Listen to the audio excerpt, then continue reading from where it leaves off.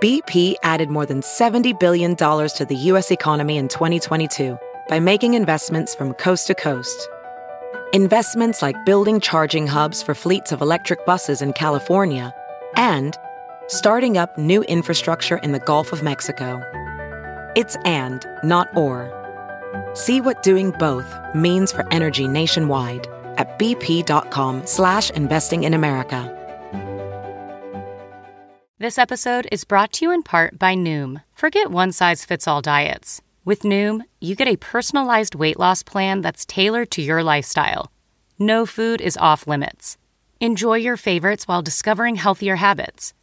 Noom's users love the flexible approach, blending psychology and biology to help you lose weight in a way that's sustainable for you. And great news for foodies.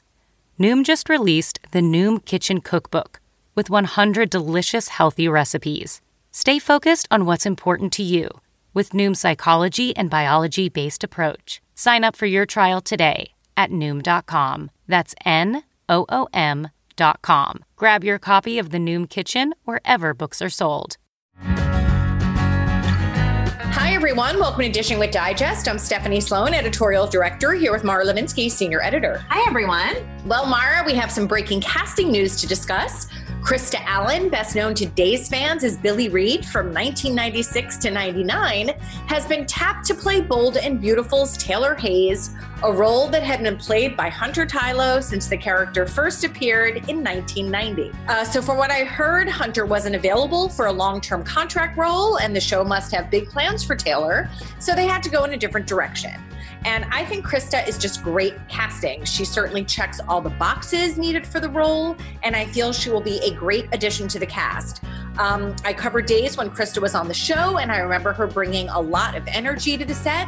And, it's been 2 years since we saw Hunter as Taylor, and Taylor has certainly missed a lot with both Steffi and Thomas. And with Sheila back in the mix, it will be good for Steffi to have the support from her mother. Yes, I agree. I think the B&B Canvas has been crying out for Taylor's presence for a good long while. I mean, Thomas has not exactly been a model citizen in her absence. And I think both of her children will benefit greatly from her presence. And, on top of that, there is not only Taylor's decades-long entanglement with Bridge and Brooke, but she and Sheila have so much ugly history between them. I feel like fans have really been wanting to see Taylor's reaction to the realization that she and Sheila have a common grandson in Hayes. And if Hunter wasn't available, then I think a recast really was in order, and I'm very excited to see Krista back on daytime. We have some comings to report for General Hospital also. Jeff Kober, who vacated the role of Cyrus earlier this year, will be making some more on-screen appearances. And with November sweeps right around the corner, fans can look forward to the return of Port Charles's beloved mayor, Laura, played by Jeannie Francis. Oh, yay. Well, speaking of November sweeps, the shows have a lot of big twists and turns planned. We have the full preview in our new issue. But quickly, on Bold and Beautiful, Deacon will turn Ridge and Brooke's house upside down, and Katie and Carter will grow closer, which I'm very into. On Days of Our Lives, you'll see Marlena as the Devil Unleashed, which will test John and Marlena's love. Ben and Sierra will learn they're having a baby, and the truth about Paulina's connection to Lonnie will be revealed. General Hospital, Jason will help Britt, Michael will target Nina, and Robert will stop at nothing to bring down Peter.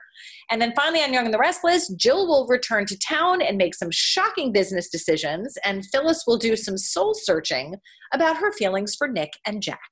Well, we also have some happy real-life news to report. Last weekend, General Hospital's Chad Duell, who plays Michael, and YNR's Courtney Hope, who plays Sally, tied the knot in what the bride describes as a Christian Victorian Gothic wedding. It was a star-studded affair with the actors' on-screen relatives Maurice Bernard, Laura Wright, and Eden McCoy, who plays Sunny Carly and Jocelyn, in attendance, along with his two most recent leading ladies, Sophia Matson and Caitlin McMullen, who play Sasha and Willow, among other familiar GH faces. And the bride had plenty of support from her castmates on both B&B and YNR, including Catherine Kelly Lang, Jennifer Gerace, and Katrina Bowden, who are B&B's Brooke, Donna, and Flo. And from YNR, Tracy Bregman and Hunter King, Lauren, and Summer. It was so much fun looking at everyone's Instagram posts about the wedding and just to see how happy Chad and Courtney looked. I had the pleasure of interviewing them together about their romance a few years ago for our Valentine's Day issue. And it was just very clear what a sweet and compatible couple they are. So while it seems like happy endings are not in the cards in the short term for their characters, I am certainly thrilled that they have gotten one off camera. Oh, me too. I mean, that wedding looked amazing. And also it looked like everyone had so much fun. And I believe we will be speaking to the newlyweds in a couple of weeks.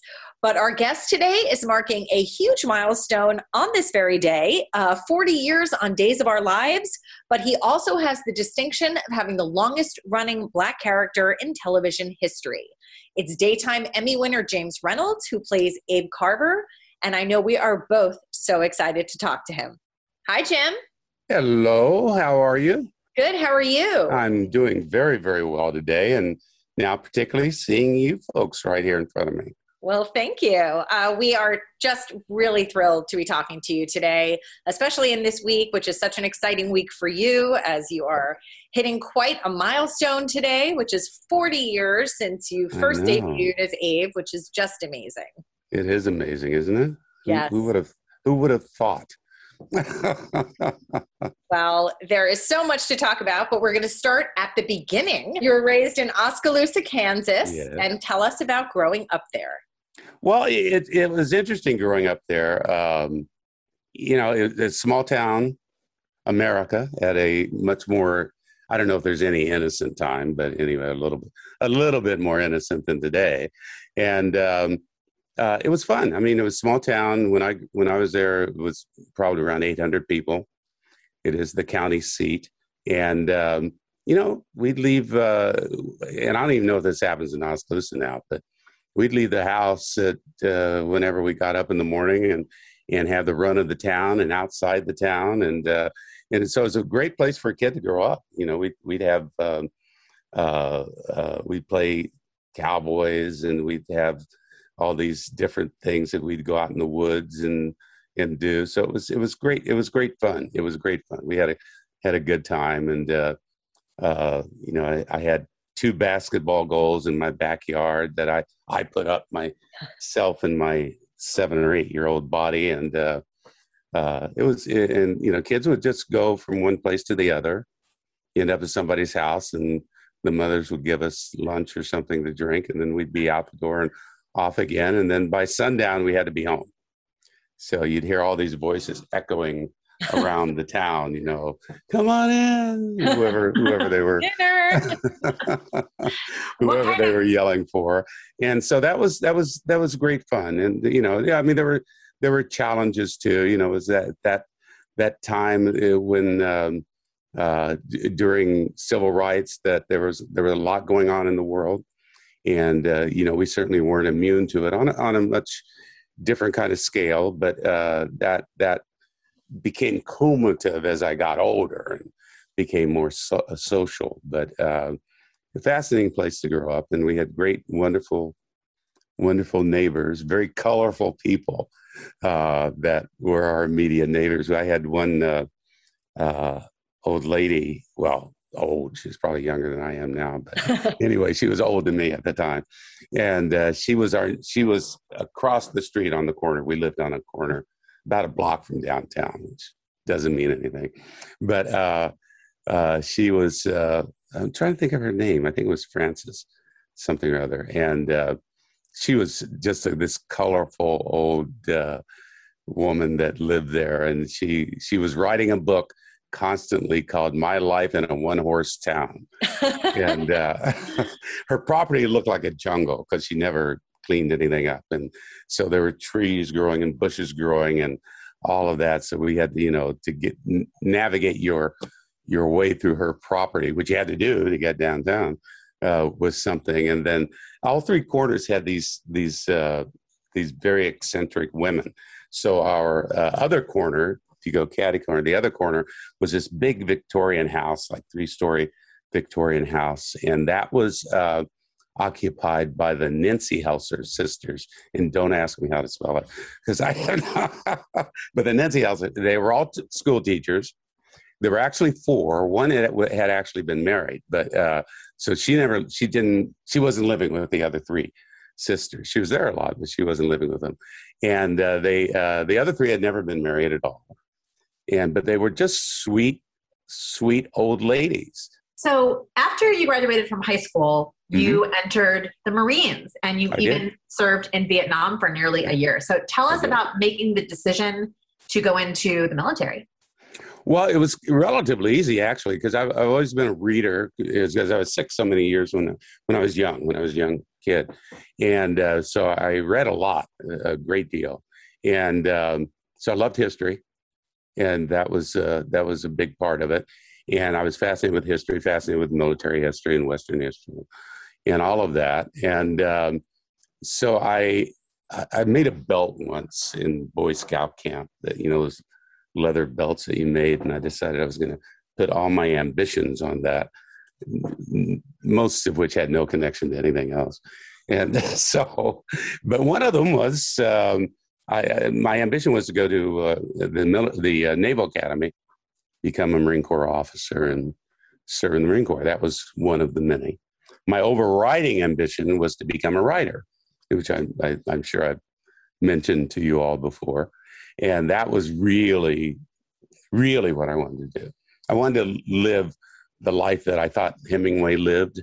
And that was, so all of these things had some sort of adventure attached to it. And so the Marine Corps was part of that. I was, however, not a particularly good student.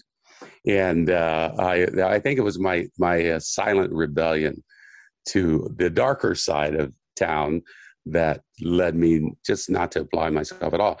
I wrote book reports for everybody else because I read so much. I was pretty accomplished as a writer in those days. So here's this terrible student actually making A's for everybody else. So, but when it came time to get out of school, I had to make some decisions. And I was a very good athlete. And I did have some offers to go to college for sports. And so that was a real possibility. And in one little flash of maturity, I realized that I probably wouldn't last very long. So, so I thought I may need more than a gap year. I may need a gap life, perhaps. And so when it came time, I realized that maybe I should do something else for a little while. And the Marine Corps recruiter lied to me when I went to visit him. And he told me that I could be a writer because I wanted to be a writer. And he said, Marine Corps is perfect for you. You can be a writer in the Marine Corps. Absolutely. No doubt about it. Lied through his teeth. But anyway, which I probably knew because I knew a lot about the Marine Corps at that time. But so I enlisted. I actually enlisted while I was in high school, my senior year, because they had this delayed recruitment. So you could enlist while you're still in school, and then when you get out, you go. So it turned out that 3 days after school was over, I was in Kansas City and raising my right hand and taking the oath, and got on the plane for San Diego for boot camp. For those who don't know, if you enlist east of the Mississippi River, you go to Parris Island in South Carolina. And if you go west of the Mississippi, you go to San Diego for boot camp. And got on the plane, my first plane trip to San Diego. And life sort of began. It was that moment I realized many years later, life started for me. I was 17 years old and off to San Diego and off to boot camp. Well, what was your experience as a Marine like, and what was it like to even be in Vietnam? Well, it was the experience, much like life, it both had its wonderful points, and then it had its negative points. And the negatives really weren't as you might think. The war itself was eye-opening and challenging, and your emotions are going up and down, and you're highly afraid at one point, and then you're highly excited at another point. And so the adrenaline and the emotions kept going up and down. That was, in a lot of ways, that's why I joined the Marine Corps. I mean, that's what you do in the Marines. The Marines are there for one purpose, and that's really to be in combat. And that's why you qualify on the rifle range and keep your physical fitness up. And so it doesn't make any difference really what you're doing. You could be a computer tech, but you have to be combat ready as a Marine. And that was the point. Turns out that the recruiter who lied to me, there's no mistake about that, but it turned out that I ended up doing exactly what I wanted to do. They gave us a battery of tests when we first got there, and there were just a couple of openings, and one of those openings was for what they called information services, which was a journalist. I mean, there are a lot of different aspects of it, but that was what it was, a journalist. And I got a very high score, and then there was one other guy in our outfit. They called them series, but it was basically a company size group of guys that go through boot camp all at the same time. And he and I got very good scores, and so I wrote that at the top of the sheet of paper, what you were supposed to do, this is what you wanted to do.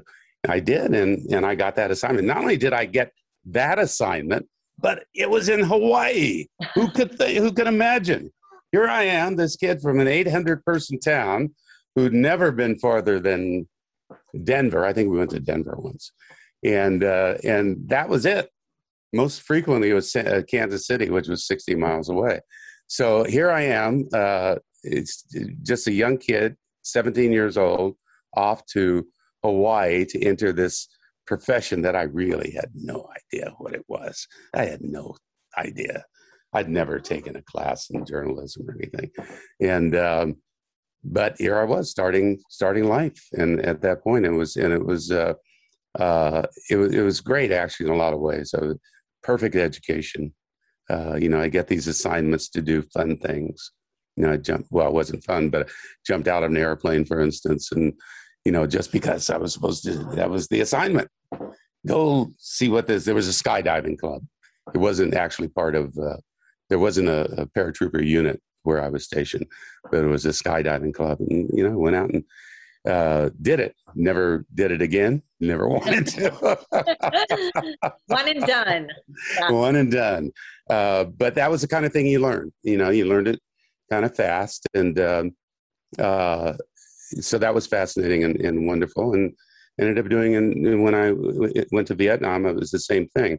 I was, suddenly became a combat correspondent and other things. I bodyguarded civilian journalists who were covering the war as well. And, I would go out with them in the loose term as their bodyguards, so-called.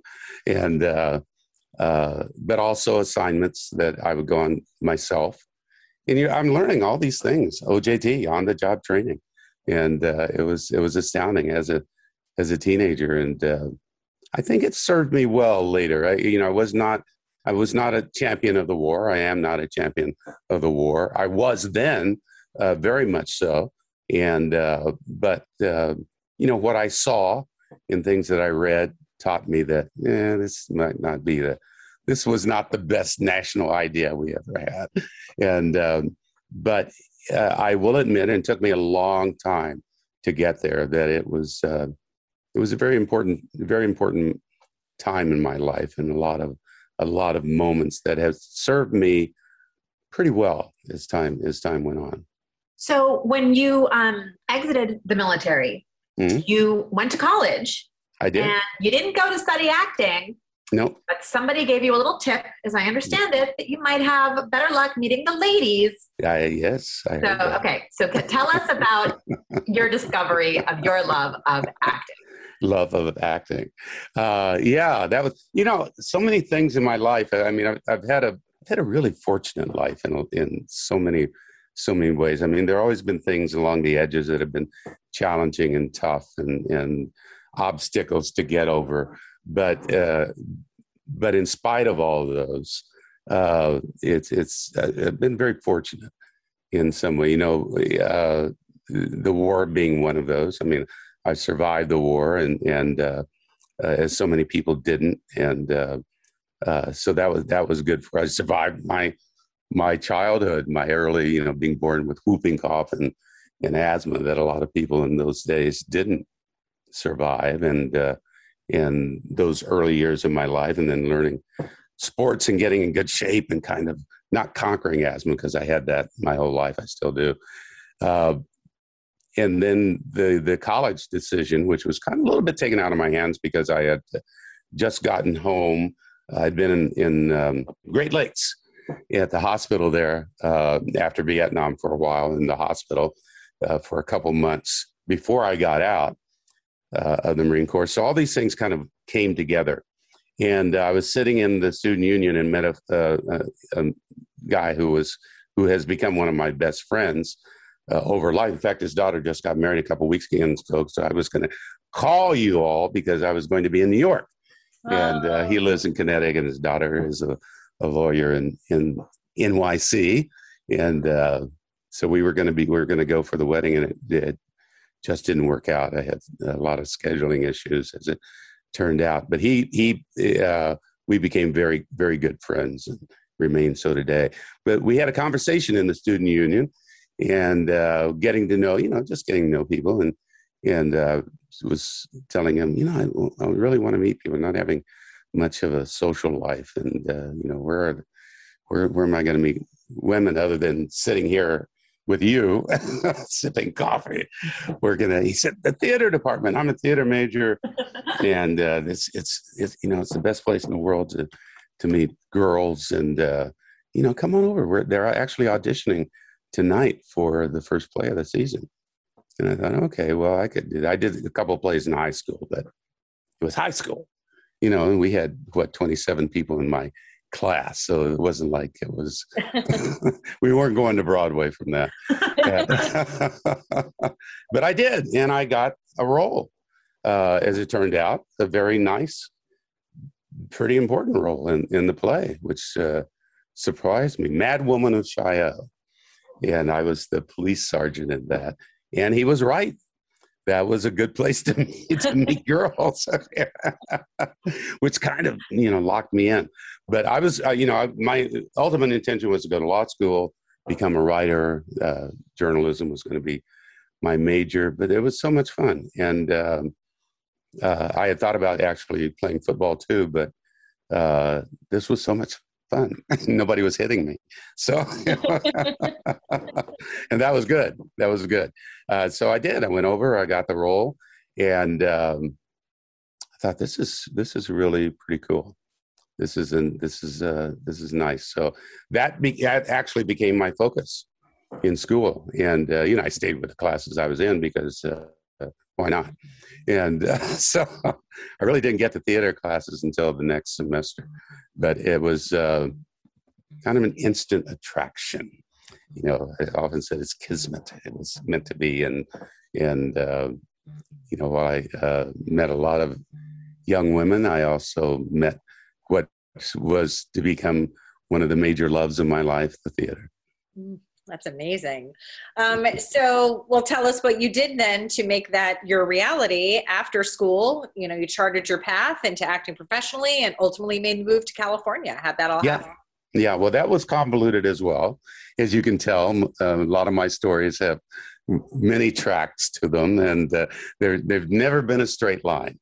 There's never been a straight line. But I found out many years later that nature doesn't create straight lines, and only man does. So if you look at nature, there is no straight line. And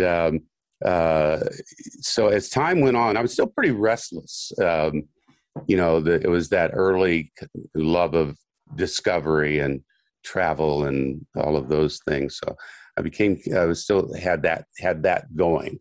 And another friend stopped by one night because he was on his way to Brownsville, Texas, to get on an oil tanker and work on an oil tanker.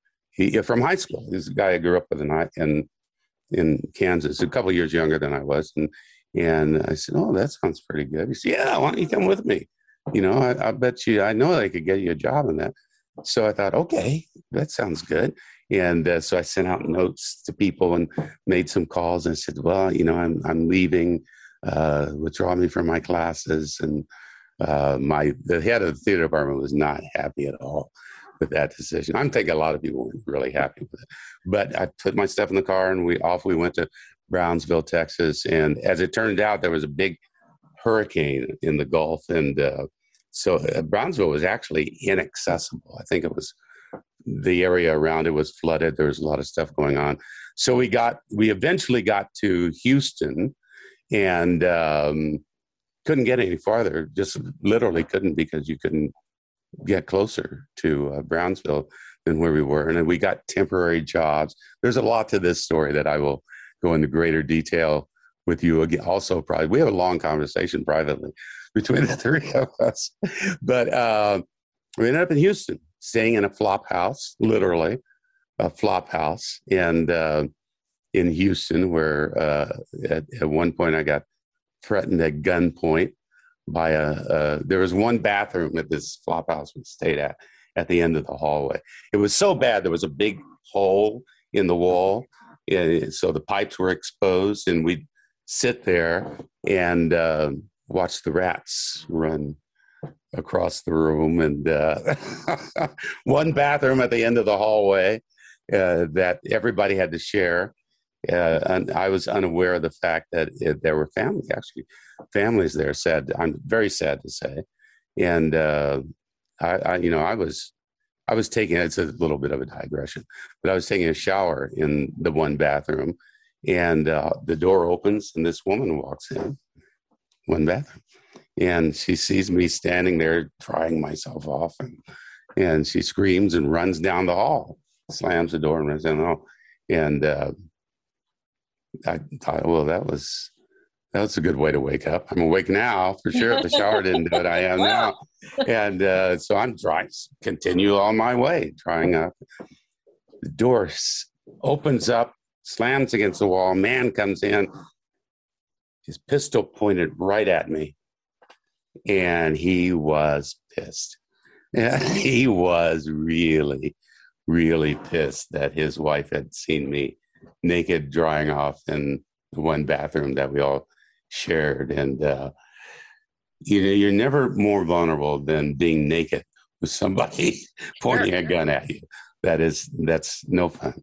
And so I thought, look, I didn't mean anything. I was doing everything I could to calm him down, take the temperature down, not get shot, and apologize. I was all over the world with that. And so eventually I got him calmed down. And I said, okay, I'll make sure that from now, there was no lock on the door. So there was no lock on this communal bathroom. I said, I'll make sure they have a lock on it. I'll do it myself if I have to. And, finally I got him, but that's the kind of place this was. And so there, we went along, we got a job in Manpower doing bolting down generators for the military at a railroad nearby. All of that, we were stuck there for like a week. And so eventually I told my friend, I said, I think I'm going to go back to school. That was enough. I think this has not worked out as well as I had thought it might. Back to school. And I don't like being on the ocean anyway that much. So I went back. Eventually, to make a lot of very long stories short, eventually a friend of mine was in Colorado. He was in the Army, actually, and he was in Colorado Springs. So there's this theater here, and they're looking for actors. And I don't know if you're interested in leaving and going anywhere, but it's open. The possibility is open. So I thought, okay, cool, and I did. I left again months later. Went to Colorado Springs. The theater. I thought this is an interesting little kind of summer theater, and you could sing and you could dance, and it was a much different experience than I had at school, which was wonderful. Pretty Shakespeare heavy, which was also a good thing. Gave me great training early on in that. But I ended up in Colorado Springs, where I, once again, just to digress for a second, which I never do. You know, in the meantime, all this stuff going on, I had become a writer for the local paper called the Topeka Daily Capital. It was a very important paper in Kansas and in Topeka. And I had become their arts critic and also a feature writer. So I wrote a lot of feature stories and got to interview a number of people, Jack Nicholson and Gordon Parks. And, you know, I was actually becoming a real journalist there. Yeah. So when he called, I went to Colorado Springs, got a role in this theater, got a job because obviously this theater wasn't paying enough, and got a job with the local paper, the Colorado Springs Sun, another important paper related to the Las Vegas Sun, and became their arts critic and a columnist. So suddenly, and I talked my way into all these jobs. I had no qualification other than, and I'm not that guy, I'm not that salesman guy, but I was able to talk my way into these jobs. And they gave me this job with a big portfolio, and I enjoyed that, and I enjoyed my time in the theater, and later ran the theater. The theater was dying. It was dying. And the guy who owned it and ran it just basically said one day, look, why don't you, do you mind taking over? Because I can't do it anymore. Do you mind running the theater? And I thought, well, it's dying. I guess I can lower it into the grave as well as anybody else can. And so I did. So I became this entrepreneur, theater owner who was running this dying theater. We did okay. It died eventually, but nobody was surprised by that. Wrote for the Sun, later edited a magazine called The Peak. I was hired by somebody else who I ran across, and they were looking for an editor. And I said, well, I can do that. So I did that as well as the Sun's job. And a movie came along called Mr. Majestic with Charles Bronson. And that was in town. And they were, it wasn't in town, it was in another town in Colorado. But they were auditioning, and I met the casting director, who was a local Colorado. He was a former child star, a guy named Richard Erdman, who was then living in Colorado. Hired me for the movie, and it was only supposed to shoot for 3 days in La Junta, Colorado, because Charles Bronson was playing a watermelon farmer, which is, of course, what you think of with Charles Bronson, and but who the mob was trying to take over the area, and so nobody stood between the mob and everybody else better than Charles Bronson. And I was to help him escape from jail after he was arrested by the sheriff who was under the pay of the mob.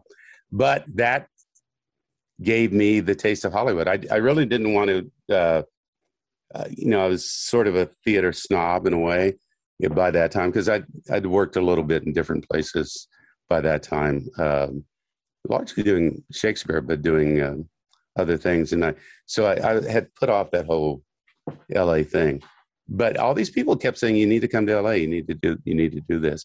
And there was so much, I was having so much fun with this film. And, you'd walk up to the window every morning and get your per diem, and it was like $100 a day, $120. Wow, this is pretty cool. And they'd send a driver to me and take me out to where we were shooting. It was a farm outside of town, and everybody was nice, and all the people on the set were a little bit crazy, but it really appealed to me a lot. And Al Lettieri, who was the bad guy, he was the villain, who had become a pretty big name because of The Godfather. And he was one of the stars of The Godfather. And so he decided that I was going to be he was going to take me under his wing, this kid. And which I was all for. Al knew no rules. There were no rules ever applied to him. And so he would do things like go to the bar, which wasn't too far from where we were. And the producer would come into town, and Al had promised that he wouldn't drink and he wouldn't, do anything untoward. And so he'd sneak off to the bar, and he'd come to me and say, kid, don't tell him where I am. Don't let him know where I am, kid. Good with me. And so he'd go off to the bar, and they'd be looking for them. I knew where he was, but I promised I wouldn't say anything. So it was great. I just had a great time. So when that was over, I thought, okay, well, it's time to give Hollywood a shot. And a good friend of mine, who we were roommates actually in Colorado Springs, I had met him. I gave him a terrible review. I didn't give him a terrible review. I gave him a sterling review, but the play was horrible. It was Dracula. And the headline on the piece was Dracula dies and none too soon. And good one. It was not the headline writer, but it was fun. It was fun. I had a great time, and I thought, well, this is what life is like. Then it's made for me. Let's go. Sign me up. Yeah. All right. So let's fast forward to the fall of 1981, and you are cast on Days of Our Lives. I am. You play the role of Abe Carver. You told me recently that you found out later that someone else was either close to getting the part or maybe even somebody else actually had the part. But that you felt that Betty Corday really had a vision of you as Abe and maybe advocated for you. What gave you that impression? And I'd love to hear like a Betty story, because I don't get to do that very often. Well, Betty was great. Betty, she could not have been better to me.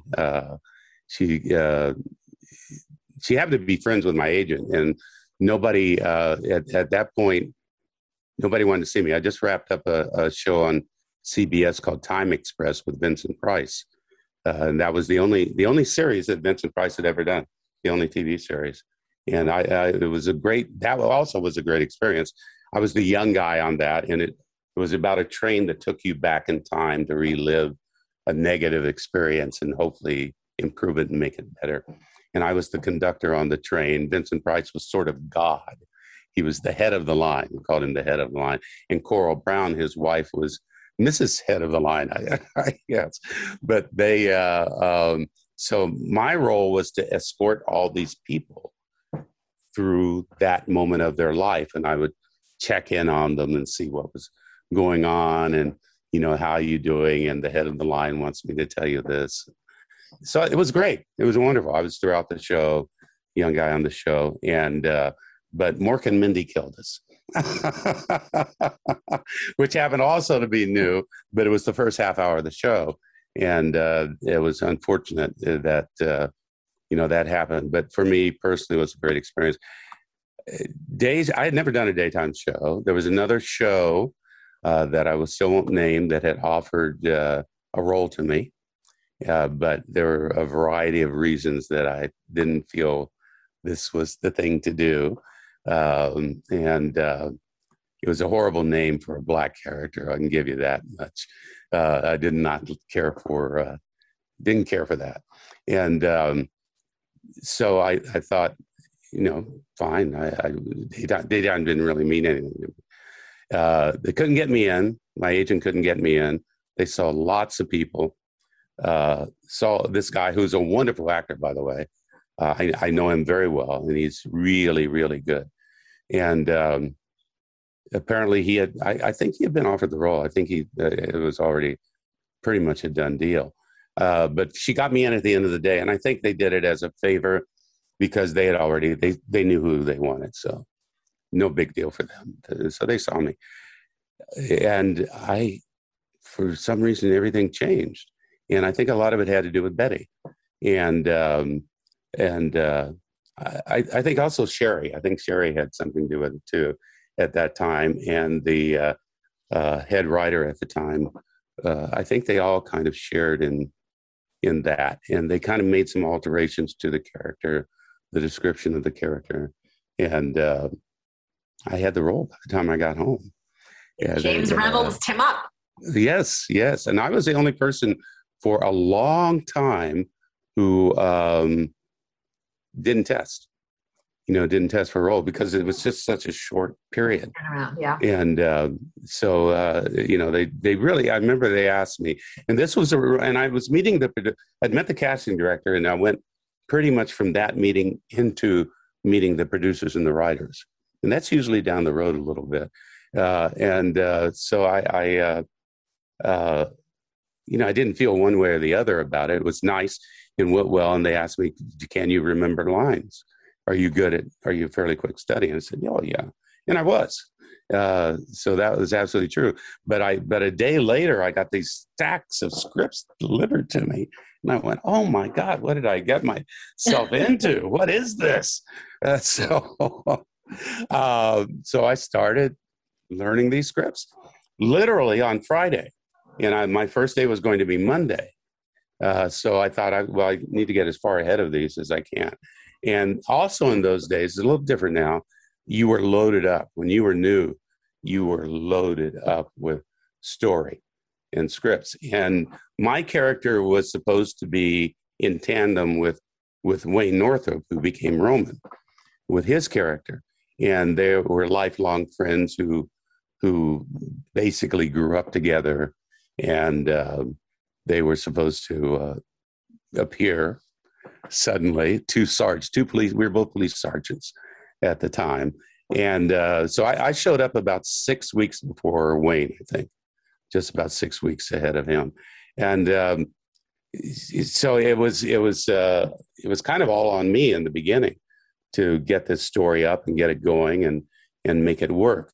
And it was great. I never forget John Clark and Bill Hayes were both very, very helpful to me, and just really could not have been better in those early days. And you all know, well, you know them both, but John's not with us anymore, unfortunately. But Bill is just, still maintains that quality that he had then, which is great. And got through it, got through that first week, which was overwhelming. Got through that first day, which is overwhelming. I had a keen eye ever since for people on their first day, because I don't care who it is. They are all very nervous, and, they're out of their element. They're out of their element. And you have to figure out a way to get through it. And I did. And I loved what I was doing. It was great. A lot of adventure, early romantic stage with the Valerie Grant character. Mm-hmm. That now Vanessa Williams is playing. And so it was great fun. And I thought, this is pretty good. For the next year, I'm going to enjoy being here, which is what I thought. Exactly. Joke's on you. Yeah. Uh-huh. There were moments in that first few days, though, I thought, this ain't even going to take a year. I'm going to be out of here. They were going to get me out of here.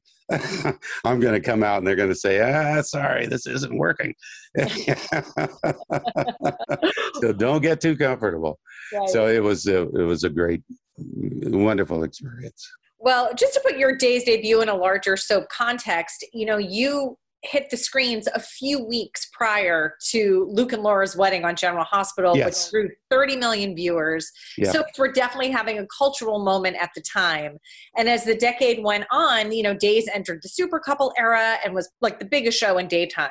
Yeah. And Days stars were rock stars. So what was it like for you to experience that and meet the public and go out on appearances? Yeah. Well, that was extraordinary.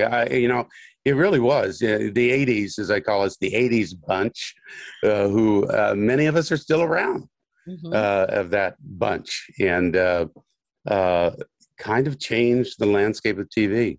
And you're right. The Luke and Laura Wedding happened during that time. Millions of viewers wherever we went. And I had no idea. that the daytime audience was that large and that vocal, and that daytime was that important to the overall landscape of television and film. No idea whatsoever. And so we would go places. I remember an appearance in Las Vegas, specifically, 10,000 people. I don't remember, it wasn't the convention center, but it was a large, big venue to accommodate that number of people. Never forget that. I'll never forget that. I remember talking to Peter Reckel, and he had just been to Alaska, which interestingly became important to him later because his wife, Kelly, is from Alaska. Of course, they didn't know each other then, but he was making an appearance in Alaska, or like 3 or 4, and literally he was overwhelmed, shocked by the people that would meet him at the airport on each jump. And that was the experience. You'd be chased down the street. That happened a lot. I'd be out with somebody and literally get chased down the street by people. It was a rock star era. It was that. I mean, people would come up, and I remember this man walked up to me and took something off my jacket, and I wonder, what are you doing? Don't touch me like that. And but it was a piece of lint that he was taking home to his wife. That was. This is lint from Abe Carver's jacket. Piece of lint from Abe Carver's jacket. It was overwhelming. Those moments, and not a lot of people have had the honor, I guess, of experiencing that kind of popularity. But it was something. It was really something. Now, when I interviewed you for the magazine, James, we talked about how when you first started in daytime, there was a real paucity of roles for actors of color, and that they kind of came and went with greater frequency than other characters, maybe just one contract. When did you start to notice that, like, you were starting to carve out a little bit of a place in history for yourself? Yeah. Because you had a longevity that no one prior to you had had. Yeah, exactly. Yeah, well, thank you for mentioning that. Yeah, there was nobody. There was literally nobody. All my children led the pack with Debbie and Darnell, and they had a very, very strong presence of actors of color, Black actors in particular, and they were doing things that other shows weren't doing. Young and the Restless a little bit, not as much, and the other shows just kind of brought it up. There was a popular story on General Hospital, I believe, during that time. But what was common is that, and what was common and what stayed common for many, many years, is they would kind of chew up actors of color and bring them in for one contract, usually 2 or 3 years, and spit them out, and they were done. And then maybe a year would pass, or a couple of years, and then they'd bring in another 2 actors of color who were definitely going to be involved with each other. My understanding, and I don't know this for a fact because I didn't witness it, that one of the New York-based soaps had brought in several Black actors, and had all of whom were not family members, and the characters weren't family members and were not related to each other, but they all lived in the same house. They all, because that was convenient. Didn't have to build another set. Just everybody lived in that same house, and whatever happens with stories, and they all pretty much were always involved in the same stories, hardly ever interacting with the white actors. So I noticed that, I'd say certainly by the end of my second contract, that this was a little Days was doing it a little bit differently, at least as far as my character was concerned. There were people brought on periodically, specifically involved in Abe. Abe was involved in other stories, sometimes leading story, often supporting the story. And that was an issue. That became a real issue. It became an issue for me. And I wrote letters to people and talked to people, and hopefully trying to make as much change as possible as we could. The one thing I noticed, and I've mentioned this now to several people, just actually this in the last day or so, because I've received so many warm greetings and so much support, that no actor of color was ever allowed to grow older in daytime TV. At nighttime, it just wasn't happening at all in nighttime. I mean, you get shows, the Cosby Show in the 80s, and you had these shows that did well. I think CBS did a knockoff of Cosby, and so there was nothing original. Nobody was doing anything original at that point, and no characters were allowed to grow older. No characters were really allowed to build a following, audiences that would support, for whatever reason, actors of color in stories weren't allowed to see them enough to be a supporter of theirs. They weren't allowed to be attached to these characters. It just wasn't happening. And at that point, Days was that was happening with Abe on Days. However, at the time, also, Abe was his character was being pushed back into the back burner a bit as well. So when that started to happen, Generations came knocking on the door. Well, NBC knocked on the door, which was the same with Days, which was a great compliment, and asked me to go over to Generations. And since not a lot at that point was going on with Days, and there were other actors of color on the show then as well, and I thought, well, why not go over there and basically lead the show and be more fun and better for me. And it was a very welcoming environment. However, Al Rabin, who was producing Days at that time, was very clear that the door was always going to be open at Days of Our Lives. He made a point of being very clear about that. And I was extremely happy about that as well. Generations was a tremendous experience for me. I loved every minute of that. And when it went off, when it was canceled, I wasn't, from a personal standpoint, I was very unhappy from the standpoint of the show.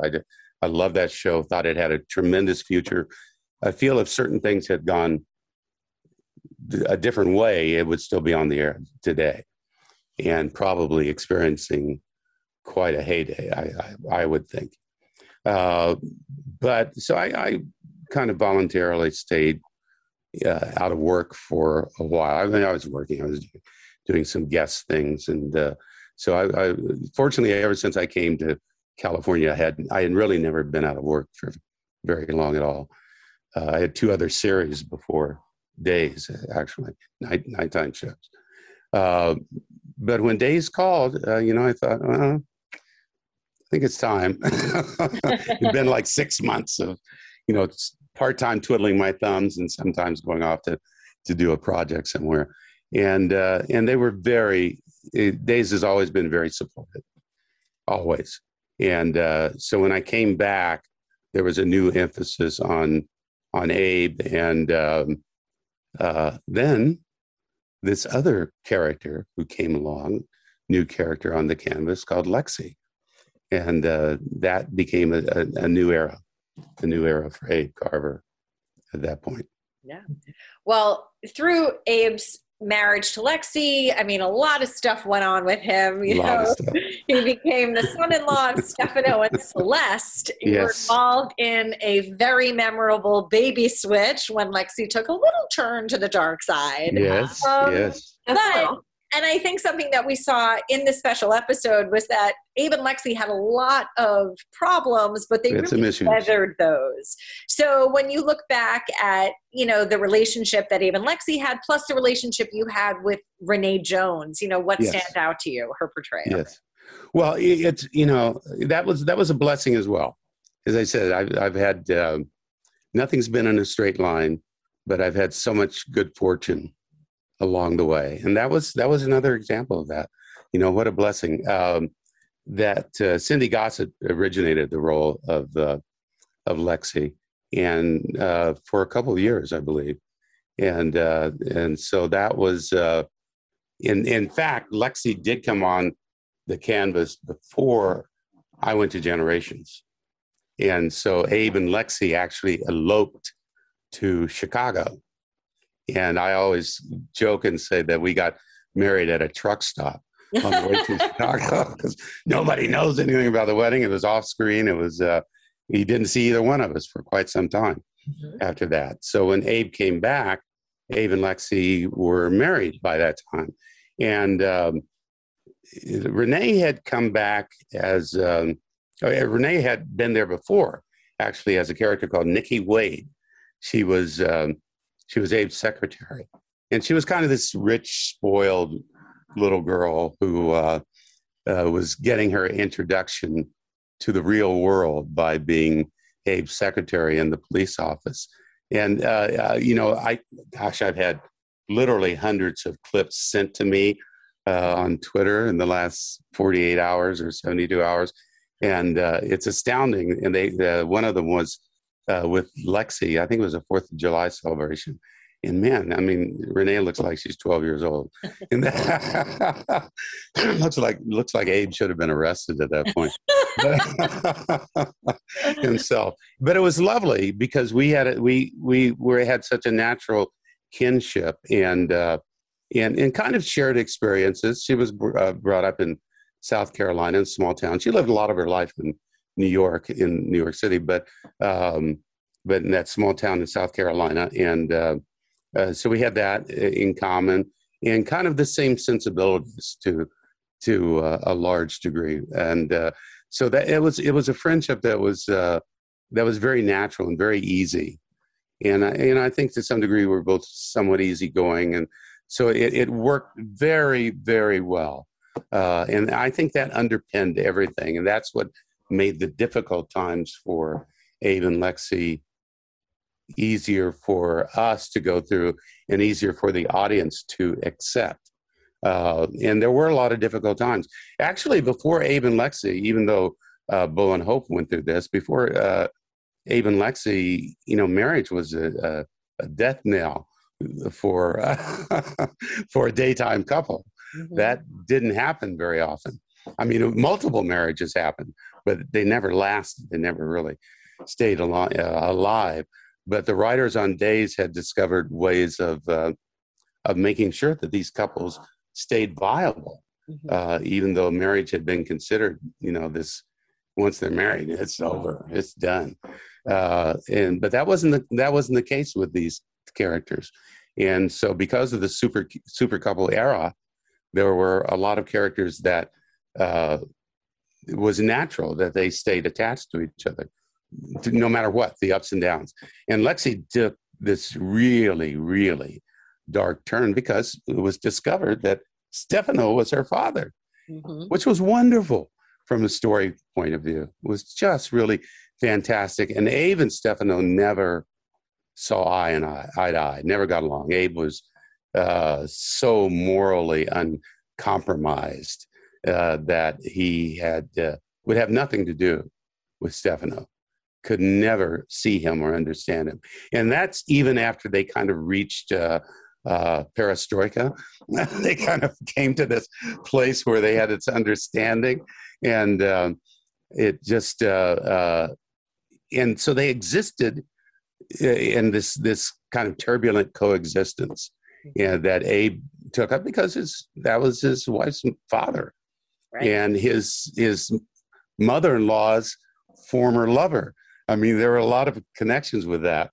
And so he knew he had to find a way of dealing with this, which wasn't always easy for Abe. But that struggle became kind of key to the Abe and Lexi story going forth.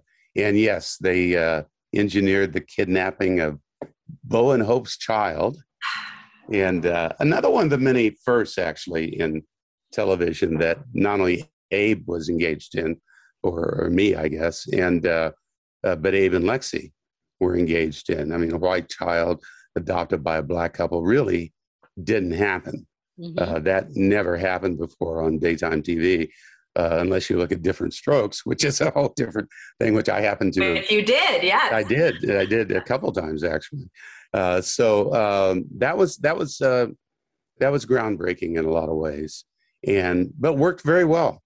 And worked really well as a as a story, as something to delineate that story and that struggle between these two people. And then, of course, the eventually Abe and Lexi had their own child, and that was there were a lot of adventures with that as well. Absolutely. Well, when Ron Carlivati took over as head writer of the show, one of his first major stories involved the very son you're talking about and his shooting. And for your work in that storyline, you wound up where else? The Daytime Emmy podium, accepting the lead actor award. Yeah. And since then, we've seen, yet more expansion of Abe's family and his storyline life. His daughter Lonnie married Eli, and they had twins. And there, bits and bumps in the road in the love life, which I'm sad to say I don't think are over. But he is now engaged to Paulina, played by Jackée Harry, who you had actually crossed paths with when you guest starred on 227 in the 80s. 227. So tell us about working with the one, the only Jackée Harry. Well, that's been great. That has been wonderful. And you're right about. I'll talk about Jackée in just a moment, but I just wanted to touch on Ron. You're right. He has brought a different sensibility to Abe. I think to the show in general, but to Abe in particular. And he told me we met when Ken got his star on Hollywood Boulevard, and Ron said, I want my first story to be about Abe and his struggles. And so it not only became a story that was timely and perfect, because Theo is autistic, and so the challenges of dealing with an autistic child, as Abe and Lexi were, was a key part of what had been going on and part of their journey together. But in very high functioning autistic child, but also we're dealing with the epidemic of shootings of young Black men by the police, unarmed young Black men by the police. And this story played right into that. And what Ron did, I think, was actually brilliant, was he wrapped this story in family and in friendship. So it mirrored what was going on in reality, what was going on around the country in reality, but at the same time brought it down to a much more personal level. And here, the young man who shot his son was like a son to Abe. When Jack was gone, Abe stepped in many times to counsel and help with JJ, and so that shooting took on different aspects that I think and hope made people think about it in different ways around the country, and that was a brilliant way of doing it. And so many people respond, and he involved the entire community of Salem was involved in this. A lot of people were involved in this story, and seeing how Kate was involved, for instance. And I love doing. Missy and I have worked together in strong ways before, and so it was great that we had yet another moment that we could share as two actors who enjoyed working together and doing that. And so that was really tremendous. And yes, when I saw that story, and I thought, might be some Emmy time here. Maybe we'll see what I can do. So that was great. That was wonderful. And I told him in my Emmy speech, and I mean that, it was a gift. It was a great gift. And then yet another gift is Jackée Harry. And see how I segued on that? It was nice. I've learned that over the last 40 years, 50 years, I hate to say. But she's just been wonderful to work with. For one thing, she's extremely professional. She's on top of it. She loves what she does. She's run the gamut of entertainment. She's done Broadway. She's film and TV. And of course, she's so well known for television and the shows that she has been the bright spot of comedically. But as she tells me, I do drama too. So, and she does. And she does it very, very well. And it's great to have to form this relationship with her. And I think a good amount of chemistry. Part of working together with anybody is the chemistry that exists between you. And it's not only with love interests, whatever that love interest may be, but it's, with the characters you play. I've been very pleased that important characters in Abe's life have been people that I, as James, can work with and like and share friendships with. That's true with all the Romans and Marlena and Bo, and it just goes down the line. Hope, so many different people. But particularly for those love interests that have come in, there have been times when those love interests have been around for a day, but nevertheless, that day you have to create some kind of bond. It's very easy with Jackie. We share some similar experiences.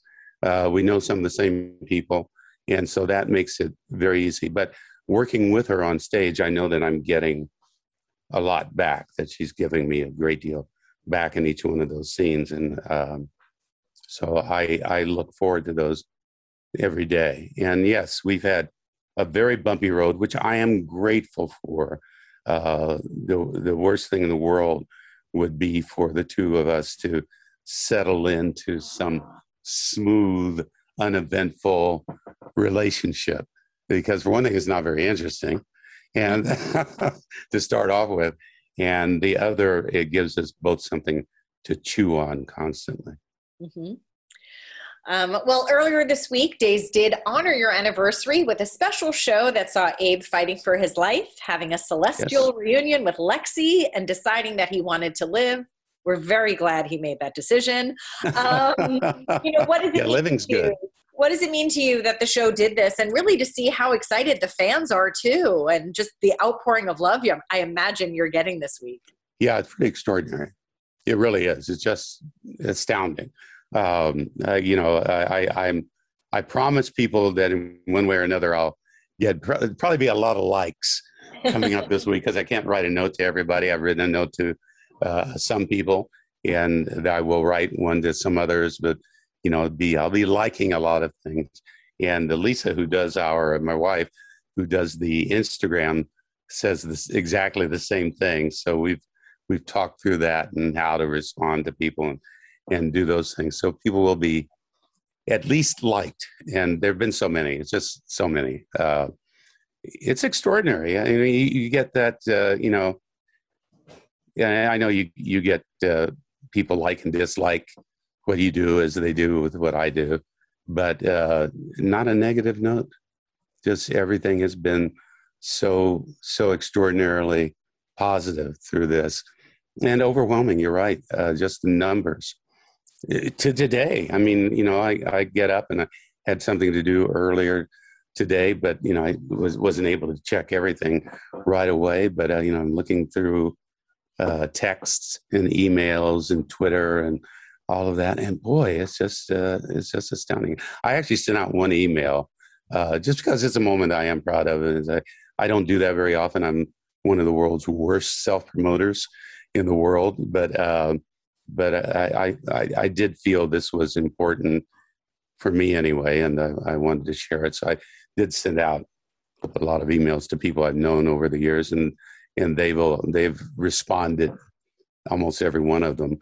But so many fans from around the world who have constantly been there and been silently supporting, and I didn't know it until now.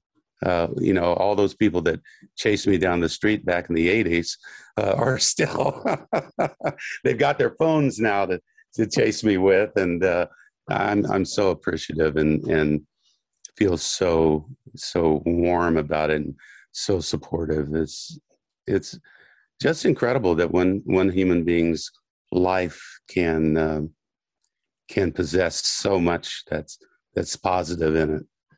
It humbles me, and I don't use that lightly. I'm always kind of astounded by, and I've been talking a lot during this meeting with the two of you, but with athletes who go on and talk about how great they are, and then they talk about how humble they are. You think, no, you're not. You're not. You just spent an hour talking about how wonderful you are. Now you're saying you're humble. You can't do that. But I am humbled by this. Yeah, I am terrifically humbled by this. So we've talked about how remarkable it is that you have the title for playing the longest running Black character on television. But on top of that, you are the first and only actor of color in this genre to hit the 40-year mark. Yeah. So what does your unprecedented longevity mean to you? Because it's very impressive. It is. And it means so much. It really does. You learn to, throwing around the word humble earlier, you learn that sometimes your presence means more to people and situations outside of your bubble. And I have learned that over the years. One of the great pleasures I have, which happens a lot, and I'm actually still taken aback, is when young actors come up to me and say that I was their inspiration for becoming actors, or in that case, directors sometimes, or writers. I've had all that happen, and that is really an astounding feeling. And I think it's something that demands that I keep it in perspective, and actually use my daily life to enhance that impression in any way that I can. We touched on this a little bit earlier. Black actors of color in general, were not allowed to grow old on daytime. Just weren't. If they weren't the young, hot character, you weren't allowed to be on. You weren't allowed to be on daytime, number one, but you certainly weren't going to be allowed to grow old. That was not going to happen. And Days has invested itself in allowing Abe and Lexi to do that, to actually mature in a way that other characters do. There's never really been an issue of white characters growing old and carrying story and keeping story alive. Never been a problem in daytime at all. Not true with actors of color. So to be the person who now embodies that and defines that means the world to me, means so much, and means that there's another level in which I can hopefully inspire other people. I hope that there's somebody out there who's thinking, well, I was going to give up the business the other day. I just turned 50 and I don't know. I hope this is giving them some inspiration and say, maybe I can, because that's been a glaring absence over all these years. And there have been now in the last 10 years or so, actors of color who have come on to shows who are older. And that's a good place to start, because it just didn't happen unless you were going to be subservient in some way, unless you were going to be the friend of, that's what would go. That's the conversation that Black actors had. Not only were you going to be the first killed off, if you were going to be in a movie that had any adventure to it, but you were always going to be the best friend of. Mm-hmm. And so to find how that's changed over the years is gratifying. And to think that I may have had some role in that is gratifying. I mean, my character's gone through that too at times, but one advantage of longevity is that you do have ups and downs, and some of it's very natural. Some of it has no impetus behind it other than, there's nothing going on at the moment, but something will be soon. And that's the way I feel now. I feel, I'm certainly not lost in forever buried in the hall closet, only to be brought out at holidays. And so that's a wonderful change, and I'm very happy, and I'm inspired by that as well. It makes you want to do better work, and and like you, what we all do is we can look at our work and think, well, I can do that a little bit better. I can write that column a little better next week. And I was talking to Susan Hayes. I said, I don't do this as often as I used to, but I still find moments where I beat myself up in the car on my way home for what I didn't do on set today. And she said, yeah, absolutely. And I realized that, yeah, everybody, if you love what you do, if you want to do what you do more than you want to do anything else, then you've got to have those moments, because that's what you're seeking. You're seeking not perfection as much as you're seeking to do it better than you did it before. And that's one of the advantages I have. But I am so happy to have been around and on the scene, the daytime scene, for 40 years, the acting theater scene for 50 years. Oh my God in heaven, there are people, now I used to say, well, there's people that say, how long have you been on the show? And, well, longer than you've been on the earth. And that's a scary, it used to scare me to death to say that. Right. Now it doesn't, but it used to. Well, it's such an incredible milestone. Mara and I sang your praises on the podcast last week when we were talking about her feature that came out. And both of us are just so personally thrilled to know you as we do, and professionally thrilled to see you still thriving. Oh.